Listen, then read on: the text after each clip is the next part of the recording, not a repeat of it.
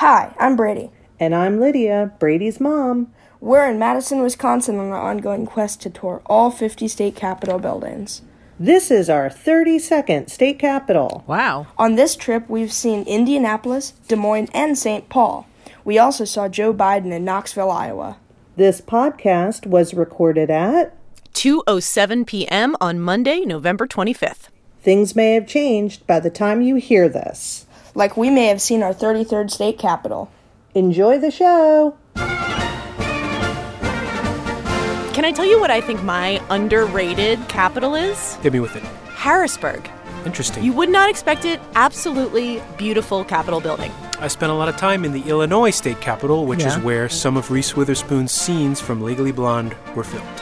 I prefer state capitals with golden domes. That's what Harrisburg has. West Virginia, Charleston, West Virginia has a beautiful golden dome. Brady, let us know when you hit all 50.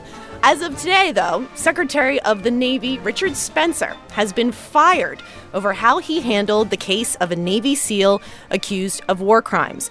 Since we've been essentially immersed in impeachment, speaking for myself, I think we should start with a little bit of background on the case before we get to what went down and what the politics are. So this case involves Navy SEAL Eddie Gallagher. Phil, can you just give us a little bit of background on who Gallagher is? Sure. This is a classic Trump story about can the president do it? Yes, he can. The question is, should he? And that's where people are divided as we're recording this podcast today. Eddie Gallagher is a Navy Chief Special Warfare Operator. He was in the SEALs and served in Iraq in the fight against ISIS. He was accused of some very serious war crimes there in a Navy court-martial that was itself very problematic. And he became a cause célèbre for Fox News and some other supporters on the rights because of the way the Navy handled that case. Ultimately, he was acquitted of a murder charge, but he was found guilty of posing with a body that had been killed in the conflict with ISIS in Iraq. And then the Navy began the process of deciding what his punishment would be. It decided to take away one of his ranks, taking him down to Petty Officer First Class, and theoretically he could have lost his affiliation with the SEALs, the so-called trident pin that SEALs are allowed to wear on their uniforms. That's what brings us up to now, because the president has intervened, first of all, to restore his rank as a Chief Petty Officer, and he's told the Defense Department that Gallagher is going to be able to keep his trident pin and his affiliation with the SEALs. So, Mar, why did the president decide to weigh in on this case? Well, this follows a pattern for the president. He generally doesn't like to work within established channels. He doesn't take advice from his own administration. He sees that on Fox News, Gallagher had become a cause célèbre, not unlike how he pardoned some prisoners after the Kardashians and Kanye West lobbied him about them. So he not only intervened in the case of Chief Gallagher, but he also pardoned two other soldiers against Pentagon recommendations. He issued pardons to Army Major Matthew Goldstein, who had faced a murder trial, and former First Lieutenant Clint Lawrence, who was convicted in the murder of two unarmed men in Afghanistan. Gallagher's been doing a lot of media around this, and he was on Fox News this weekend. You know, I just want to retire peacefully with all the honors that I've earned, get back to my family, and you know, I don't know how many times I've thanked the president. He keeps, stepping in and doing the right thing. And I want to let him know that the rest of the SEAL community is not about this right now. They all respect the president, and what the admiral is doing, showing complete insubordination, is not the good example of good order and discipline. When you say the SEAL... And the admiral he's referring to in that clip is Colin Green, who oversees the Navy SEALs. So Gallagher says the rank and file is behind him, but the brass isn't. But the brass is where Richard Spencer comes into play in this story. After President Trump makes this announcement, not everyone at the Pentagon's on board, right? That's right. There was some press reports over the past couple of days that suggested that Spencer, the Navy Secretary, and some other leaders in the Navy might resign rather than go along with directions from the White House to let Gallagher keep this trident, this SEAL device, and retire honorably from the Navy. They view his crimes and this process as being essential to what you'll hear people call good order and discipline within the force. There has to be a process that plays out, and people who are subject to that process must honor those outcomes. Can I ask you a question about the trident pin? Is it more symbolic or is it actual lowering of rank? Is he not allowed to wear a trident pin anymore? I've just been hearing a lot about the trident pin, and I don't understand if it's just a matter of being able to wear it or if it actually does signify some kind of punishment. It's intensely symbolic because the trident is what SEALs are awarded once they come through the incredible, infamously grueling training process that weeds them out and selects which small numbers of them will actually go on and become active members of the team. And if you get it taken away, it means you're not eligible to be a member of these elite SEAL units and take those assignments. So even at the end of his career, losing this trident pin would have been very symbolic for him to have begun his career as a SEAL, but not to end it that way. Now, the firing of Richard Spencer gets a little confusing, and there was a lot of events that happened over the course of the weekend. One was these reports that Spencer was part of a group of Navy officials that weren't happy about it. But then the Secretary of Defense, Mark Esper, says that Spencer was actually doing some behind-the-scenes maneuvering that basically pissed a lot of people off. That's right. It's a very complicated story, and we may not have the full picture as we're talking Monday as we record this podcast. But here's what appears to have happened. Spencer said those reports were wrong that he was going to step down. He said he was not going to step down. But what we've since learned is that he was talking in a back channel with the White House about a review board that had been set up for Gallagher's trident pin.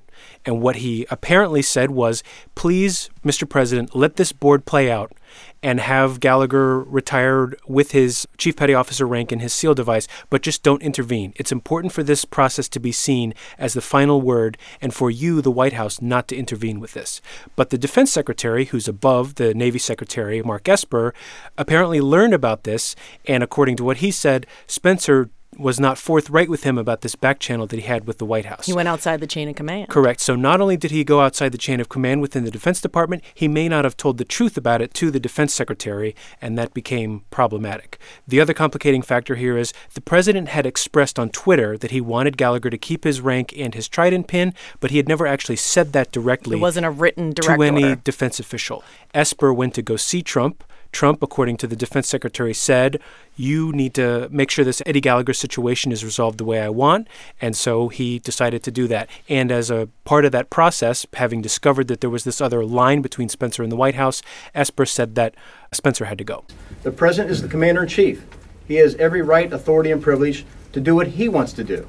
Order you to basically make sure he has a trident pin. Absolutely. But what message does that send to the troops? That basically you're pulling the plug on a review board? The president is the commander-in-chief. And that was Secretary of Defense Mark Esper being questioned by NPR's Pentagon correspondent, Tom Bowman. So Esper says Spencer had to go. He serves at the pleasure of the president, and he did this back channel thing that I didn't support, and he was trying to affect an outcome of a Navy process. Got to go.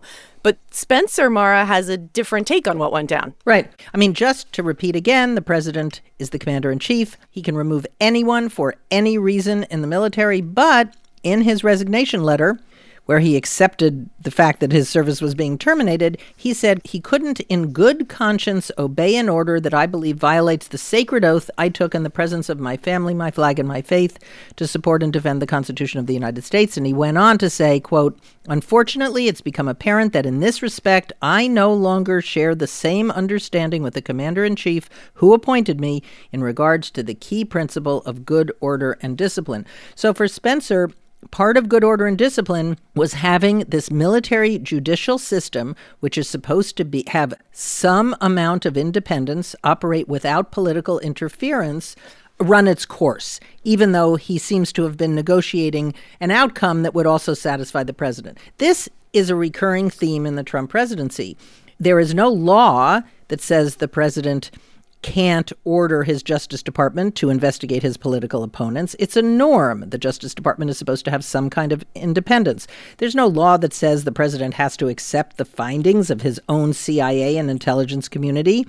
President Trump keeps on coming into conflict with all of these fact-based institutions. We hear a lot about norms. Norms are not laws, but norms at their very heart mean that you show some restraint. Just because you can do something legally, you don't do it. And the president doesn't subscribe to that theory of leadership. All right, I think that's a good place to take a break. And when we get back, we'll talk about the political impacts of Spencer's firing. Support for this podcast and the following message come from Kay Bucksbaum in support of the David Gilkey and Zabiula Tamana Memorial Fund, established to strengthen NPR's commitment to training and protecting journalists in high-risk environments. I know we'd all love the holidays to be this happy, stress-free, joyful time, but let's be real, that is not always the case. NPR's Life Kit is answering your holiday questions and helping you navigate family dynamics all season long. New episodes every Tuesday and Thursday. Listen and subscribe to Life Kit. And we're back. And Phil, I want to start with you because you have reported a lot on the military. It doesn't seem very common for the commander-in-chief to have as many public confrontations with the senior brass as President Trump has had with his military leaders. Spencer seems like just the latest in a long line of people. James Mattis is another who comes to mind. That's right. As we heard Mara talking about before the break, Trump is his own man and he does his own thing. He's a total new kind of president in terms of dealing with national security and foreign policy at every level. At a macro level, he broke very strongly with Defense Secretary Jim Mattis about the question of Syria and supporting the Kurdish forces there. And at a micro level, he's breaking with the leaders of the Navy and the Defense Department over the case involving one individual person, in this chief, Eddie Gallagher, because it's caught the president's attention. But it's not taking place in a vacuum. The other reason the Gallagher case is important is that it's downstream of years and months of problems inside the naval special warfare community, the broader agency or institution in the Navy that runs the SEALs. And the admiral we heard Gallagher talk about earlier in the show, Admiral Colin Green, sent out a very rare open directive to the SEALs earlier this year in which he wrote this: "We have a problem." That's bold and underscored. "Some of our substitute formations have failed to maintain good order and discipline." There's that phrase again. "I don't know yet if we have a culture problem. I do know that we have a good order and discipline problem that must be addressed immediately." Why was he saying this? A SEAL platoon was recalled from Iraq because it was boozing and carrying on and not doing its job. I remember that, yeah. SEALs in Virginia allegedly were in a cocaine drug ring. There have been this Gallagher case, and the Navy really wants to clamp down on this. They actually issued a directive separate from this, banning SEALs from having cool facial hair. You know, special operations forces are unique in the military. They can often have cool guy patches, as they're called, or beards and long hair.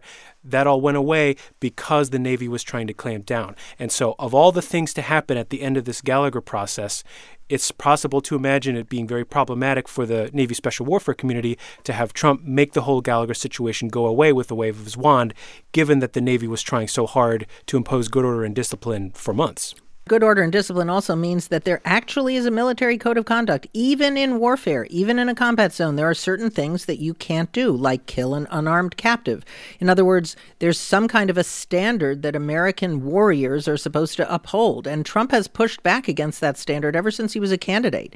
You know, he talked about torture being good, it works, he would kill terrorists and their families, and he really has pushed back against this notion that there should be some restraints on what soldiers do when they're serving abroad. Mar, do you see any blowback for the commander-in-chief on this question, or is it just a matter of good base politics? Gallagher's, he's big on Fox News. I know a lot of conservative media has made him a hero, and I think that a lot of the president's supporters look at him as sort of doing the right thing. It's no doubt that it's good base politics. The question is, at what point do these cumulative conflicts with the military, whether it's this sense of General Mattis that the president was not respecting our allies or taking our alliances seriously or undercutting our allies in the case of Syria. You heard interview after interview anonymously with military officers when the president tweeted our removal from Syria that they felt sick, that we were abandoning the Kurds.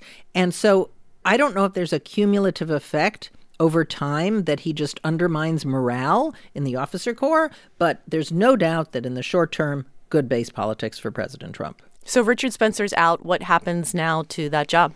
The president has said that he intends to nominate Ken Braithwaite, who's the ambassador to Norway, who's a former admiral, to become the next Secretary of the Navy. There'll be a Senate confirmation process, the way there always is with these jobs, and we'll have to see in that confirmation process what kind of SecNav, as we call them, Braithwaite will be, where he is on a lot of the big issues, which is what the Navy Secretary does 99.9% of the other time, buying ships, buying airplanes, buying weapons, and running the machinery of the Navy Department. Wow, I learned something new. Phil, you're our own sec nav. That's the fourth kindest compliment that I've ever received. Thank you. All right, that's it for today.